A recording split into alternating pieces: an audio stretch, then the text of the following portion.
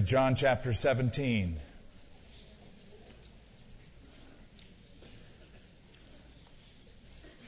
Pagers off, phones off, Bible open.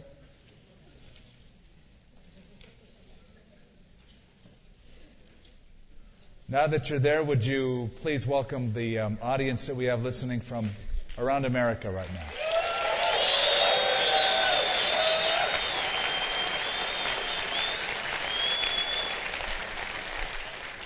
If you're listening by radio and you're wondering, what's the hooting and the hollering? It's just our way of saying hello, right? Giving a gift is an expression of kindness. We do it to express friendship, reconciliation, sometimes romance. Sometimes we do it just for fun. Now, buying a gift for some people is fun. Buying a gift for other people is tough. You just don't know what to get them. They're hard to buy for. Men find it harder, I believe, to buy for their wives than women do to buy for their husbands. I may be making a gross exaggeration or oversimplification, but I think that's the way it is. I think that women are just better in tune with husbands' needs and wants, and men are just more oblivious. Is that right? Generally true? Well, you're clapping for that? That's good news? Oh.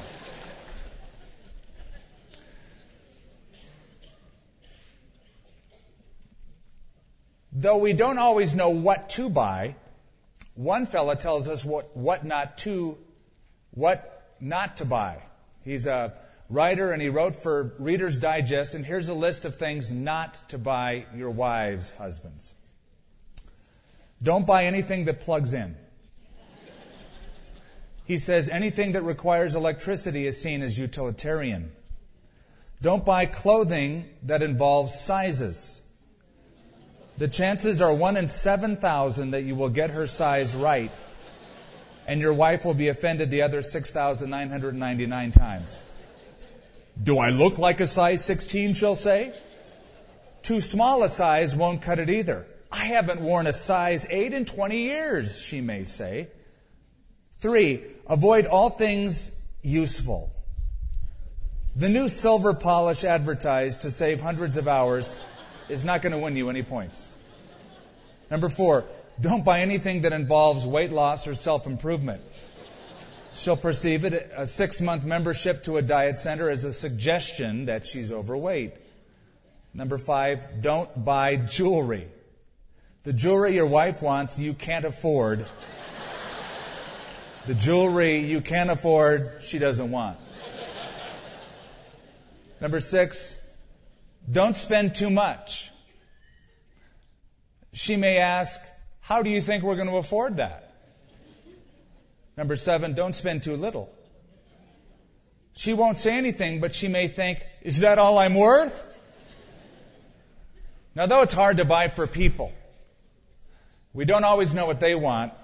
When it comes to the gift that God wants, we don't have to guess. Basically, God wants you, your life, your heart, all of you. Jesus in this prayer tells his Father directly what he wants. He muses over gifts the Father has already given to him. He's mindful of the gift he has given to people who follow him, and he requests something very specific from his Father. The prayer is divided into 3 sections. Verses 1 through 5 is the shortest section. That's where Jesus prays for himself. Verses 6 through 19, Jesus prays for his disciples immediately, those 11 that are still following him. He prays that they would be strengthened or fortified. He prays that they would be holy or sanctified. And he would pray that they would be together or unified.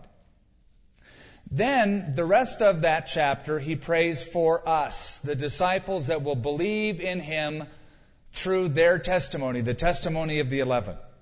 Basically, he prays for unity once again and their testimony. Now, some people think it's selfish to pray for yourself. I'm glad Jesus prayed for himself. He set the precedent. I don't think it's selfish. I think it's needful. I think we need all the help we can get. And besides that, in chapter 16, Jesus gave us a command. Ask, and it will be given to you. Let's look then at these first 5 verses. Jesus spoke these words, lifted up his eyes to heaven, and said, Father, the hour has come. Glorify your Son, that your Son may also glorify you, as you have given him authority over all flesh, that he should give eternal life to as many as you have given him. And this is eternal life, that they may know you, the only true God, and Jesus Christ, whom you have sent. I have glorified you on the earth. I have finished the work which you gave me to do. And now, O Father, glorify me together with yourself with the glory which I had with you before the world was. There is one gift that is requested. Glory. Jesus asked for it in verse 1. He asked for it also in verse 5. Glorify your Son. Notice something about this glory. It is prehistoric glory. He calls it before the world was. Before there ever was a world created, it was a glory that was shared. It was prehistoric glory. Also, it was pre-existent glory, which I had with you before the world was. Jesus was still existing at that time and shared in this glory with the Father. Now, why does Jesus ask for that here? Why is this so important? What is he requesting exactly? What is on his mind when he says, I want that glory back? Well, I think to understand this prayer, you need to understand where Jesus has come from and what he's been up to. And I want you to go to Philippians chapter 2, a familiar passage. We need to refresh our minds with it to understand this prayer. Philippians chapter 2. Beginning in the 5th verse. Let this mind be in you, which also was in Christ Jesus, who being in the form of God, did not consider it robbery to be equal with God, but made himself of no reputation, taking the form of a bondservant, and coming in the likeness of men, and being found in appearance as a man, he humbled himself and became obedient to the point of death, even the death on the cross. Therefore God also has highly exalted him and given him the name which is above every name, that at the name of Jesus every knee should bow, of those in heaven and of those on earth and of those under the earth, and that every tongue should confess that Jesus Christ is Lord, to the glory of God the Father. There's 3 things I want you to notice about the passage we just read. Number 1, Jesus existed as eternal God. Keep all of this in mind when we go back to that, give me the glory that I once had with you. Jesus existed as eternal God. For it says he was in the form of God. The words that Paul uses are interesting. Morphe theo, he says, the form of God. He doesn't mean the outward form. He doesn't mean the size. He doesn't mean the shape. He would have used a different Greek word, schema, but he used morphe, which is the essence, the essential character or nature, which never changes. We as humans have a morphe. We are humans from birth to death. That never changes. But the schema does change, right? We begin life as a zygote. You may not have known that, but you did. Just a couple cells formed together that multiplied.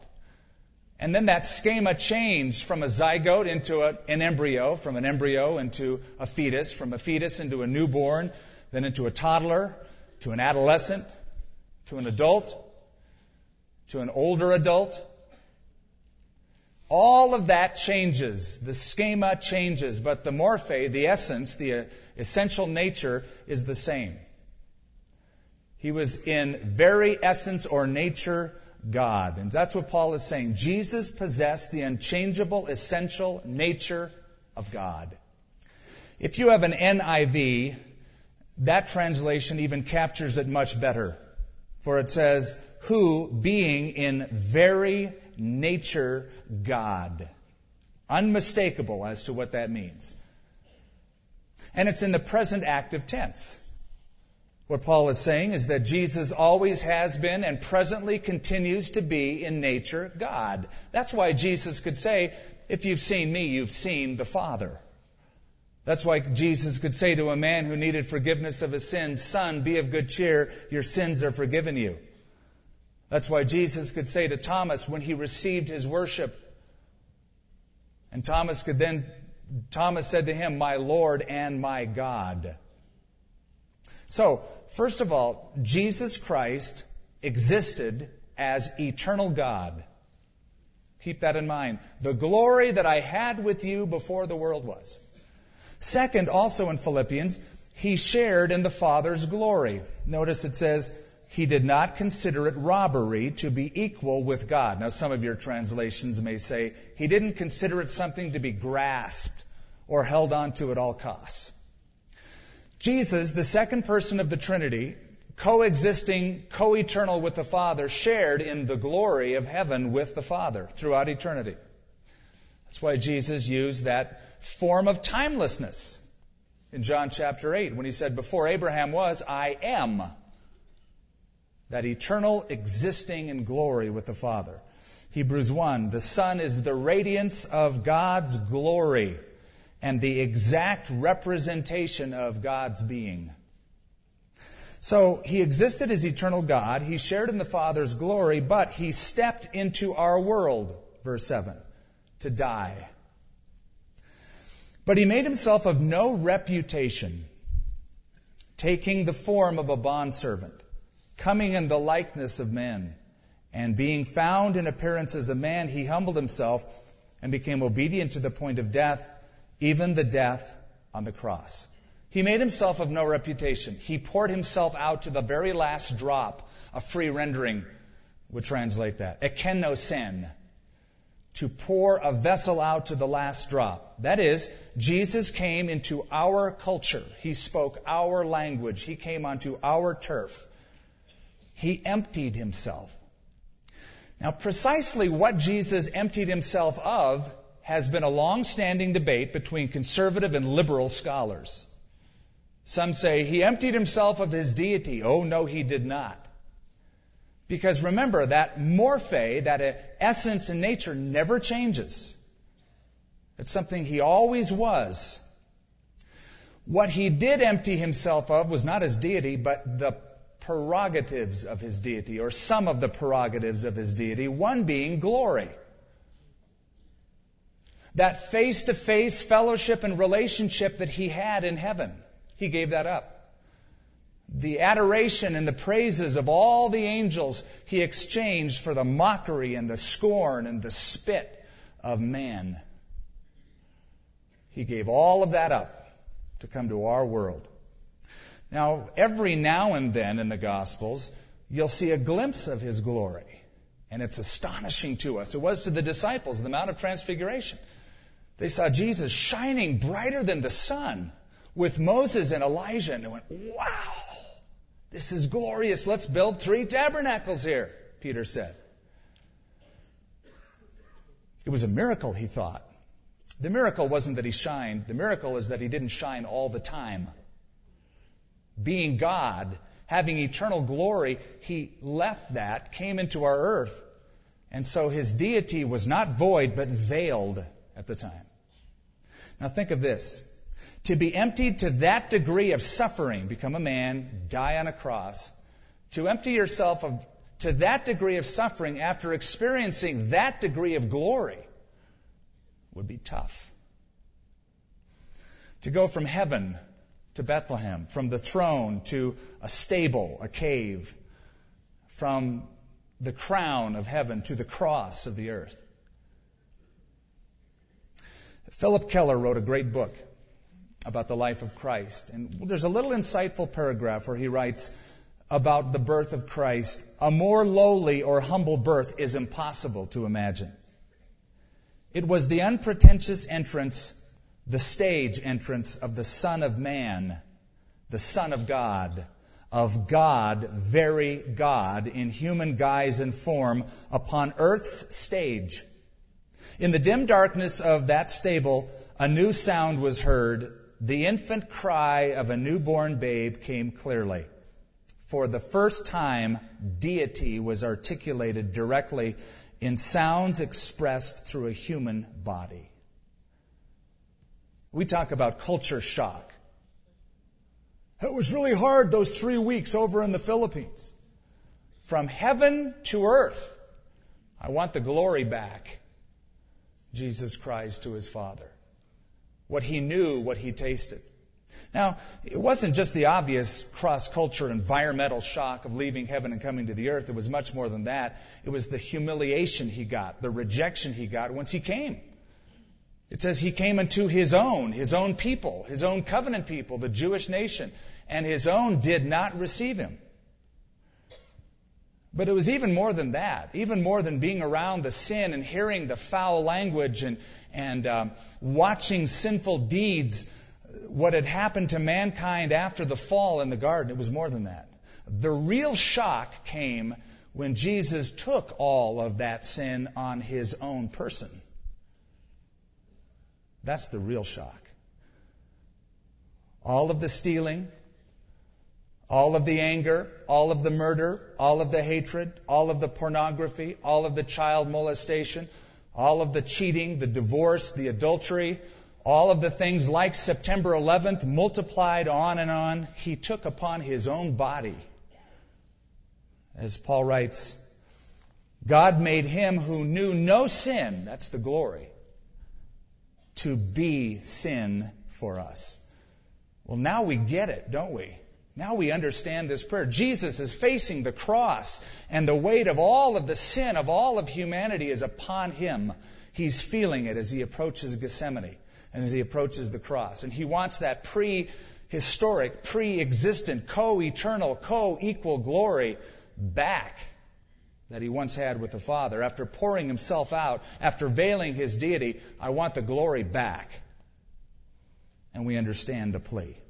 Question: did the Father answer his prayer? Oh, certainly he did. There was a resurrection, wasn't there? There was an ascension. There was this exaltation. And Philippians tells us that too in verse 9. Therefore God has also highly exalted him and given him the name which is above every name, that at the name of Jesus every knee should bow and every tongue should confess. Stephen saw that when he was dying in Acts chapter 7. They were pelting him with stones, and he saw the glorified Jesus. He said, look, I see Jesus standing at the right hand of God. John writes about it. Chapter 21 of the book of Revelation. He looks into eternity.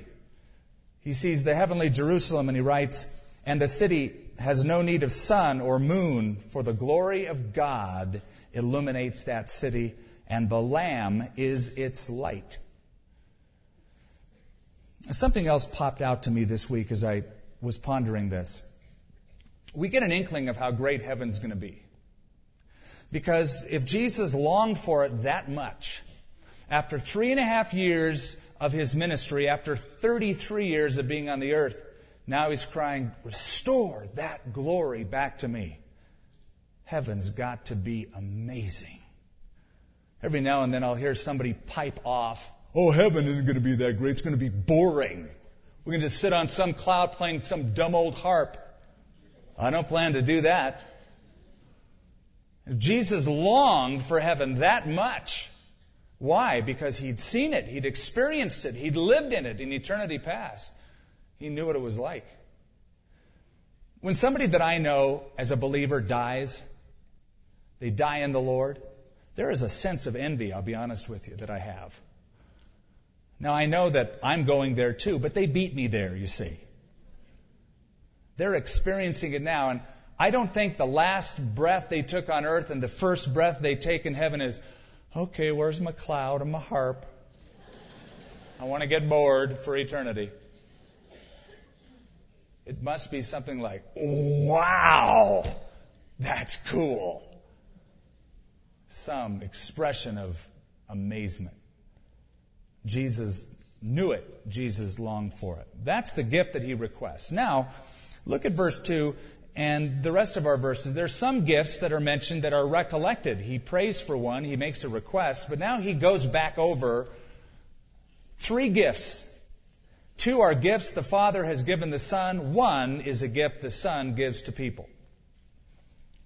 And notice the frequency of that word give or given. As you, verse 2, have given him authority over all flesh, that he should give eternal life to as many as you have given him. And verse 4, I have glorified you on the earth. I have finished the work which you have given me to do. The first gift is the gift of authority that he is mindful of. As you have given him authority over all flesh. The word authority means the right to act or rule, one in charge. Remember when Jesus did miracles and the leaders of the Jews came to him and they asked him a question? Remember what it was? He said, by what authority do you do these things? And who gave you this authority? What's the answer to that? The Father gave him that authority. Jesus tells his disciples later on, all authority has been given to me in heaven and in earth. Now what does that mean? He has all authority. It means all authority. And in Greek, it means all authority. And we know what that means from looking at the Scripture. He has first authority over all creation, right? He's the Creator, John 1:1. All things were made by Jesus, and without Him nothing was made that has been made. Colossians chapter 1, in Him all things were made and they consist or are held together. Jesus holds the elements of the earth together. He has the authority to do that.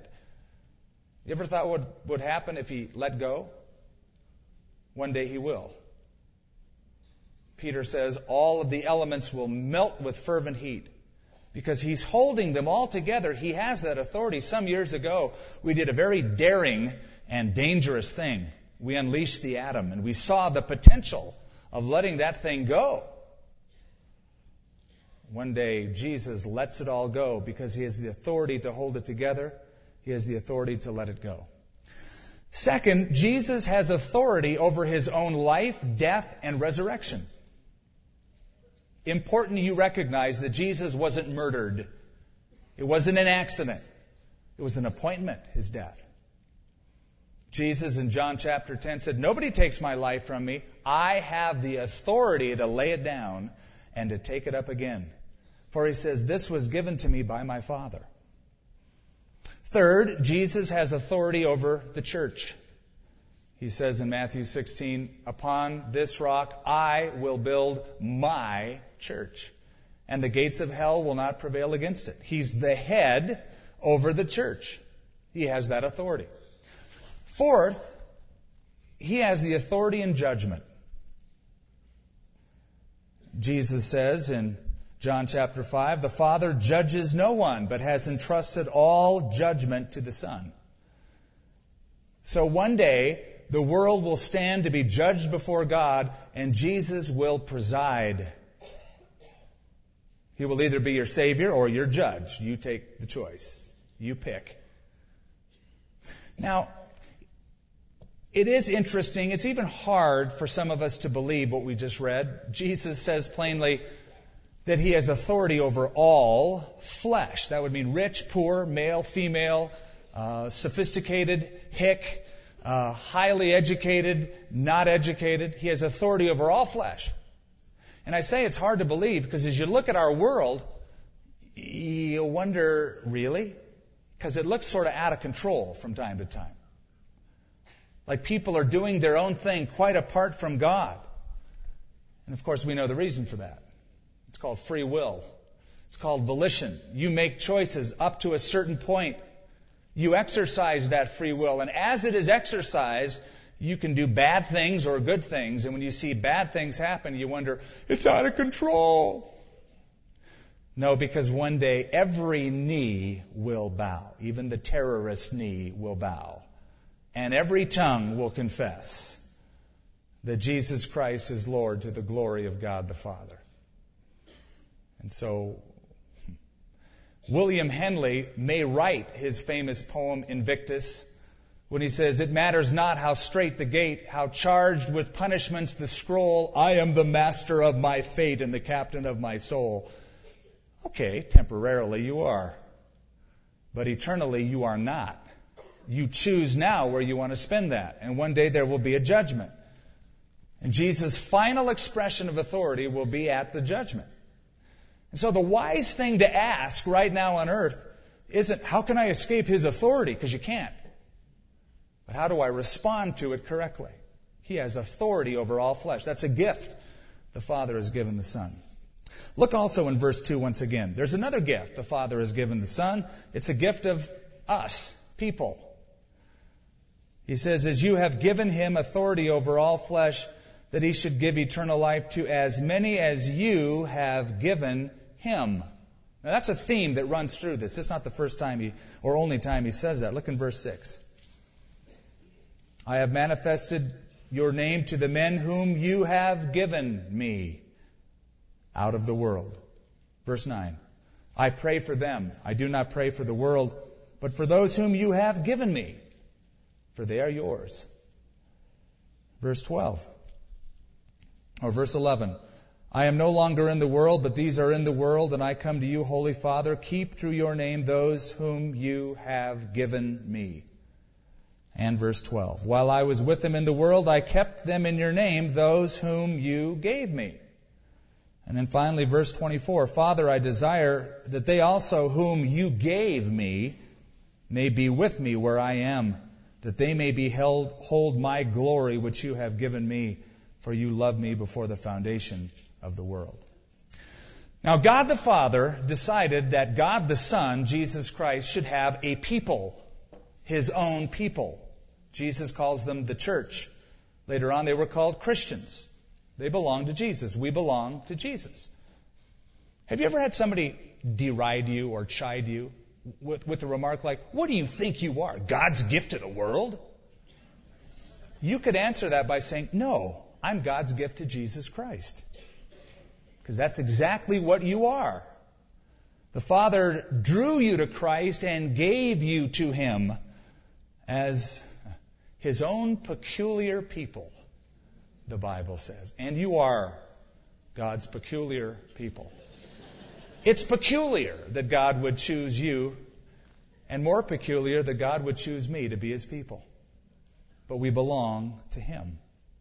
That's a gift that the Father gave the Son. You're God's gift to Jesus. And what a satisfying gift it was. It says in Hebrews, Jesus is the author and the finisher of our faith, who for the joy that was set before Him endured the cross. You know what the joy was? It was the joy, it was the authority to make you His people by redemption. He had that authority. What a joy to redeem you and have you presented as a gift to the Son. Jesus gave a parable, and it is the kind of a parable that is too good to be true. In fact, it's so good to be true that it has often been misinterpreted. Jesus said, the kingdom of heaven is like a treasure hidden in a field. When a man found it, he hid it again, and then in joy went and sold all that he had, and he bought that field. Now, I have read some people interpret it saying, well, that's the Christian. He has to give up everything and sell everything and then find Jesus. That's a wrong interpretation, because in that very section, Jesus says the field is the world. You didn't buy the world. You can't buy the world. In fact, you have nothing of any value to sell off to buy salvation. The point of the parable is that Jesus sold everything, gave up everything, gave up His glory temporarily, died on the cross, shed His blood to buy the world back to God. For the treasure, you are the treasure of Jesus. What a truth. I've told you before the great old story of the gingerbread man. The little boy made one his own, baked it, and it came alive when he took it out of the oven, ran away from him, ran down the street, couldn't find it. Searched all day long, finally found it in a bakery window in town. Went in and said, Mr. Owner, that's my gingerbread man in the window. I want it back. Oh, it is it? You can have it back for 25 cents. Oh, no, it's mine. I made it. Well, you have to buy it now. So the little boy bought the gingerbread man, took it home and crushed it. No. That would be Skip's gingerbread man. This boy turned to the gingerbread man and said, now you're really mine. You were mine first because I made you. Now you're mine because I bought you. And what does it say in the Bible about us? You are not your own. You have been bought with a price. Therefore glorify the Lord in your body and your spirit, which are the Lord's. Think what that means. If you've given your life to Christ, you have given the pink slip of your life to Him. You've said, you're in charge. You call Him Lord, right? That means He's the boss. Romans says you were once slaves to sin. Now you're slaves to God. He owned you. He bought you. He bought you with His blood. The Father presented you to Jesus Christ as His own possession. Do you act like it?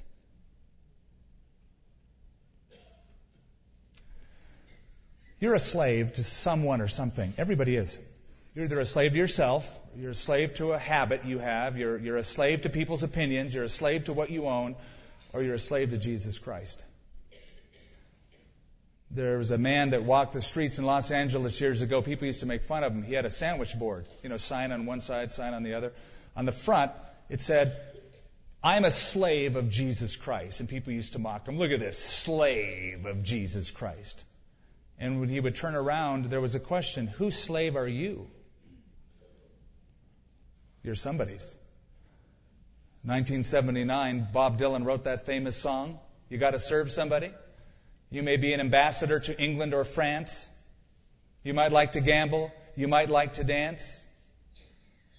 And he went on, a list of people, but the bottom line is, but you're going to have to serve somebody. Yes, indeed, you're going to have to serve somebody. It may be the devil, or it may be the Lord, but you're going to have to serve somebody. And you are. Whose slave are you? Are you His? He bought you. You belong to Him now. You're the gift to the Son. Third, and finally, we close with this, is the gift of life. Now, the first two gifts that Jesus recollects, He requests glory. He recollects the gift of authority.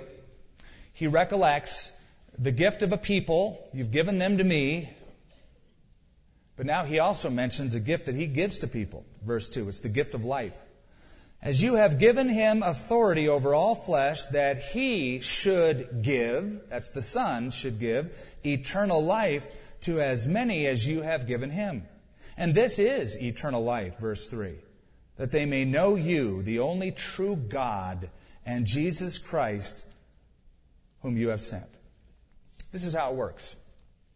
Jesus wants the glory back that He had with the Father. Why? So that He can glorify the Father. That's what He says. How would He do that? By exercising His authority. The authority that He has over all flesh, to raise Himself from the dead, to build a church, a group of people, and give them eternal life. Because that's been God's plan all along. That's how it all works together. Now, what is eternal life? Is it reincarnation? That's not what Jesus is referring to. Is it extended life? Is that what He means? Just going on and on and on and on and living and living and living. That's really not the idea here. Notice Jesus describes in verse 3 eternal life not chronologically, not expansively, but relationally. This is eternal life, that they may know you, the only true God, and Jesus Christ, whom you have sent. The word that He used is gnosko, for to know. It doesn't mean to get information about. It doesn't mean to simply acknowledge.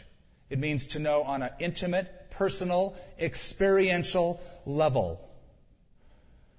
We all know the president, but we don't know him. We know what he looks like. We know what he sounds like. We know that when he falls because he ate a pretzel wrong, that he gets a mark on a part of his head. We know all that. We've seen it. But you don't know him personally. If you do, would you introduce yourself to me after the service? Because I'd like to tell him something. Now, you don't know him personally. You can know God personally. Now, a lot of people rest in the laurels. Oh, I know all about God. I know He has a Son named Jesus. I know there's the Holy Spirit around somewhere. I know there's a heaven. I know that. But do you know Him by being born again? That's what Jesus said in John chapter 3. Unless a man is born again, he will never see the kingdom of God. It's a personal knowledge. And what do you have when you know the Father? You have eternal life. Ionios Zoe is the word. Age, abiding life. It speaks of a quality rather than a quantity. It's a quality of experience, not a quantity of time. It's something that begins now. It's not you will get it, you have it. John chapter 5, whoever believes in me has everlasting life and doesn't pass into judgment. It's something you have. That's a gift God will give to you. Now, giving a gift is one thing, but it's not all of it. You have to receive it. Somebody can hold out a gift to you and you can go, no, thank you. I don't want that gift. It's very nice of you, but all roads lead to you. And that's true. Every road will lead you to God, His judgment. But not all roads will lead you into heaven, His heaven, with age-abiding life. But the gift must be received. And to receive the gift of eternal life, you have to receive the one who has the authority to give it, the Son. For God so loved the world that He gave His only begotten Son, that whoever would believe in Him would have everlasting life. As many as received Him, the Bible says, God gave them the right to become children of God. So if you want the gift of eternal life, you have to give precedence to receiving the Son of God, who died for you on the cross. Eternal life is the most expensive gift in the world. It cost the Father the blood of His only Son to buy you. It is the most expensive gift in the world, but it's the most essential gift in the world. Without life, there is no heaven. Knowing God is everlasting life. As we close, I want you to come with me to a Houston, Texas shopping center around Christmas time. It's a Target shopping center, 5 days before Christmas. It's packed full of cars. The person writing this can't find a place. The stress is getting to him, and he writes, "Why did I come here today? My feet ached almost as much as my head. My list contains the names of several people who claimed they wanted nothing, but I knew their feelings would be hurt if I didn't buy them something. Buying for someone who has everything and deploring the high cost of items, I considered gift buying anything but fun. Hurriedly, I filled my shopping cart with last-minute items and proceeded to the long checkout lines. I picked the shortest, but it looked as if it would mean at least a 20-minute wait. In front of me were two small children, a boy of about 10 and a younger girl of about 5. The boy wore a ragged coat. Enormously large, tattered tennis shoes jutted out far in front of his much too short jeans. He clutched several crumpled dollar bills in his grimy little hands. The girl's clothing was like her brother's. Her head was a matted mass of curly hair. Reminders of an evening meal showed on her small face. She carried a beautiful pair of shiny gold house slippers. As the Christmas music sounded in the store's stereo system, the girl hummed along off-key, but happily. When we finally approached the checkout register, the girl carefully placed the shoes on the counter. She treated them as though they were a treasure. The clerk rang up the bill. "That'll be $6.09, she said. The boy laid his crumpled dollar atop the stand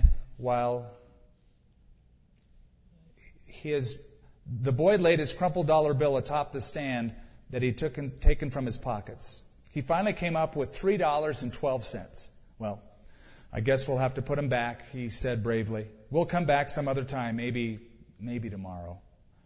With that statement, a soft sob broke from the little girl. "But Jesus would have loved these shoes," she cried. "Well, we'll go home and we'll work some more. Don't cry, we'll come back," he said. Quickly, I handed $3 to the cashier. These children had waited in line for a long time. After all, it was Christmas. Suddenly, a pair of arms came around me and a small voice said, "Thank you, sir." "What did you mean when you said Jesus would like these shoes?" I asked. The small boy answered, "Oh, our mommy is sick and going to heaven. Daddy said she might go before Christmas to be with Jesus." The girl spoke. "My Sunday school teacher said the streets in heaven are shiny gold, just like these shoes. Won't Mommy be beautiful walking on those streets to match these shoes?" Well, my eyes flooded as I looked into her tear-streaked face. "Yes," I answered, "I'm sure she will." Silently, I thanked God for using these children to remind me of the true spirit of gift-giving. God the Father gave the greatest gift to this earth, His Son, who came, emptied Himself of all of the glory of heaven to die on a cross to get you and me to be able to walk the streets of heaven. The most expensive gift, the most essential gift. Are you sure you've received that gift? Let's pray together. Heavenly Father, there's one gift that Jesus wants. It's people. It's not bigger mansions. It's not more universes. He made them to begin with. It's us. It's our hearts. You want far more than attendance, far more than a monetary offering. You want the essence of who we are. An authentic, personal relationship with you that you said in the Bible comes from our faith in Christ, our repentance of sins, our turning to you. That's what you want. That's what the whole plan was all about. That's what the coming to the earth was all about. That's the purpose of the incarnation, the purpose of the atonement, the purpose of the resurrection. It's all so that the treasure might be secured from the field. And Lord, if there's somebody else tonight in this room or listening by radio that's a part of that treasure, a part of that cluster of gifts, people that are to be given to the Son who haven't come yet, I pray they would realize this gift cost a lot, and it is essential that we receive it personally.